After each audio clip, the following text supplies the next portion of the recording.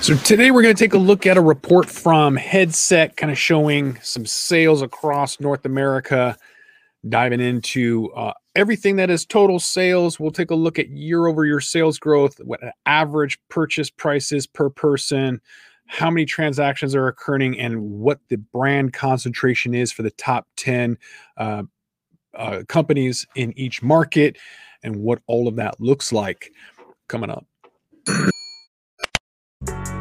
Welcome back to The Talking Hedge. I'm Josh Kincaid, capital markets analyst and host of your Cannabis Business Podcast. So total sales for the West Coast, starting with the West Coast, California, $429.7 million. Obviously, the leader on that.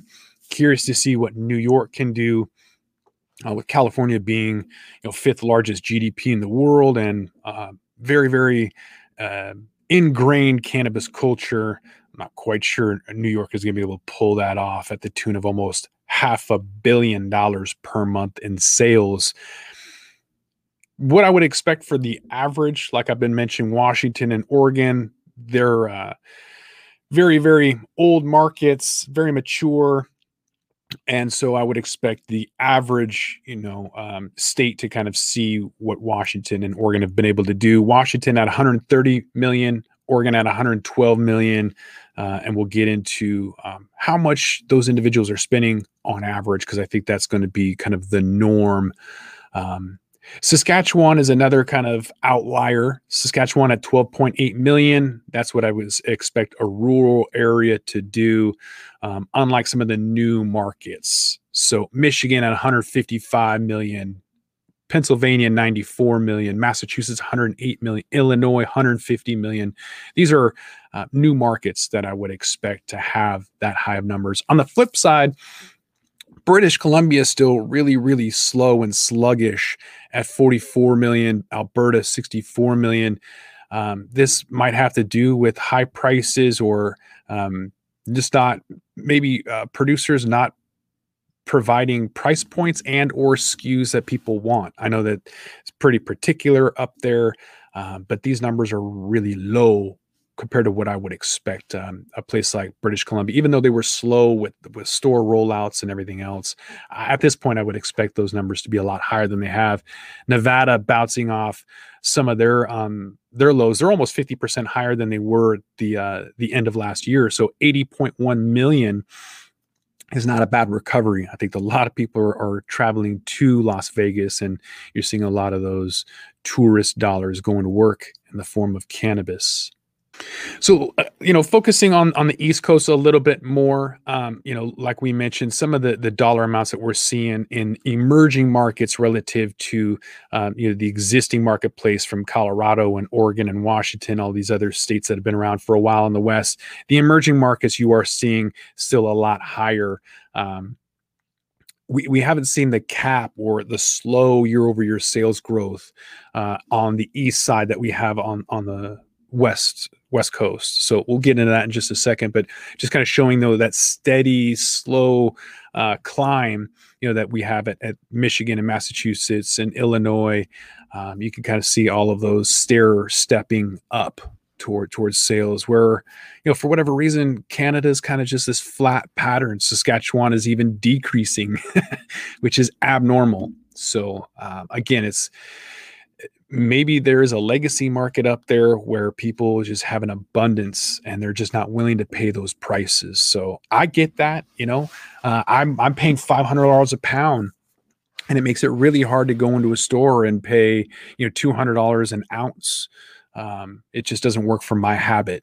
So actually there's a lot of Canadians who are heavy smokers, and they're just not going to pay a couple $100 for an ounce when they're paying a couple $100 for a pound. Some of that year-over-year sales growth I was alluding to, California, to my surprise, 9%. So June maybe just isn't huge sales. Maybe people are waiting until the 4th of July. I don't really know.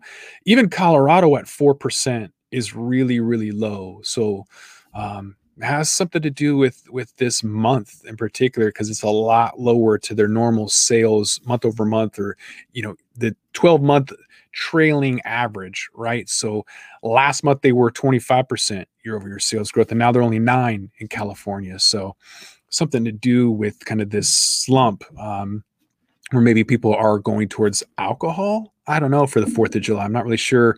Um, but I find it interesting though that folks are that we're kind of seeing at least some kind of cap on growth for this month. Washington, 0.8%. 0.8%. It's less than 1% year over year sales growth. Nevada had 60%, but the last year they were terrible. So they didn't really have a whole lot of sales. Oregon, we're seeing 8%, pretty low, whereas 62% for British Columbia is still a lot of growth left for them because they've been slow to roll out. Illinois, it's more on par with what I would expect, 120%. Michigan, 83. Ontario, 326. I'm not really sure where that came out of. Maybe June of last year was really, really abnormally low sales figures.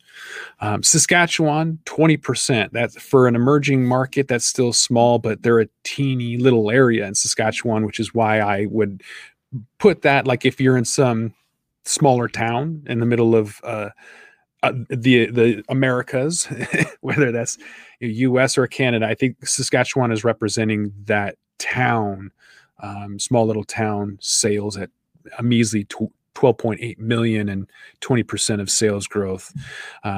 Whereas Pennsylvania, 53% sales growth, that's expected. Massachusetts, 701% came out of nowhere. They've been around 60 to 80% sales growth, so 700%. I'm guessing is this when they weren't deemed essential business and they shut down in June of last year or May of last year? Is that why it's 700%? Because they didn't have any sales? I don't know. That's crazy. Let's jump over to the average basket size. So this is the average amount that people are spending. In California, 67% because the delivery minimum is 65. So that's what I would expect. Colorado has been hovering around $60. So it's $61 and change. As is Nevada at 58. So Washington and Oregon, incredibly convenient for us to go out and buy. And so $35 and $42 for Washington and Oregon, 42 for British Columbia. That's on par with what I would expect for these existing marketplaces. You're seeing Alberta at $42 and Saskatchewan 43. But places like Illinois, and Pennsylvania still not wanting to drive long distances across state lines and wait in long lines. So Illinois is paying $105 on average per trip, or every time they go into the store. $137 on average in Pennsylvania, compared to Michigan and Ontario at $76 and $51 respectively. The number of transactions we're seeing in California is still pretty ridiculous. 6.5 million transactions in a month is twice that what we're seeing in Washington and Oregon. Basically, they're matching what everyone is doing in Washington and Oregon combined. So 3.6 million in Washington, 2.6 million in Oregon is a lot. Not so much for Nevada. They're barely doing 1 million transactions last month, 1.3 million. Colorado at 2.5, which isn't a whole lot, I don't think. A lot more than what they're doing up north in Alberta at 1.5, and Ontario 1.6. Only 200,000 transactions in Saskatchewan, not a lot.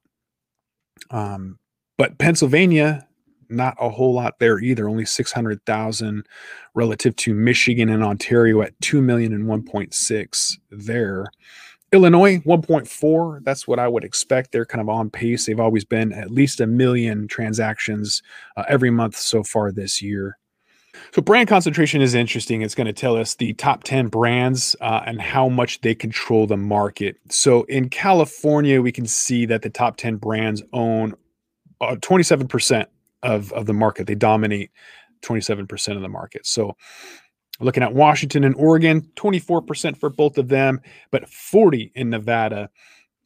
And this could be a simple pay-to-play system. When you walk into a Nevada store, they have end caps that they generally charge a lot of these stores as much as $50,000 a month just to keep it right there when you walk in. So all of these tourists who have no idea that's the first pre-roll or first edible they see, and that's brand recognition that's in your face. And so maybe that's why they're at 40% of the top 10 brands own or dominate the market. Relative to some of the other percentages that we see, 38% in BC, for example, 35% in Colorado. So it should be lower than that in theory. A little bit harder to gauge that on the emerging markets on the East Coast, so don't have data for Illinois or Massachusetts, nothing for Michigan or Ontario or Saskatchewan, but Pennsylvania at 84% is probably due to just not having competitors out there. I can't imagine that for any other reason that the top 10 competitors own 84% of the marketplace is crazy. So there just needs to be more players involved with that. Whereas Alberta is kind of on pace between Colorado and Nevada with 37% being dominated by just the top 10 brands there in Alberta. So maybe that will come down with more stores, or maybe that'll get worse with consolidation. Hopefully not the latter and more of the former, but you're gonna have to come back to the Talking Hedge and find out. So with that, we're gonna roll this one up. I'm Josh Kincaid. This is the Talking Hedge. Don't forget to like, share, and subscribe, or don't. And I'm out. Don't forget to smash that like button on your way out and check out these other videos that we've got.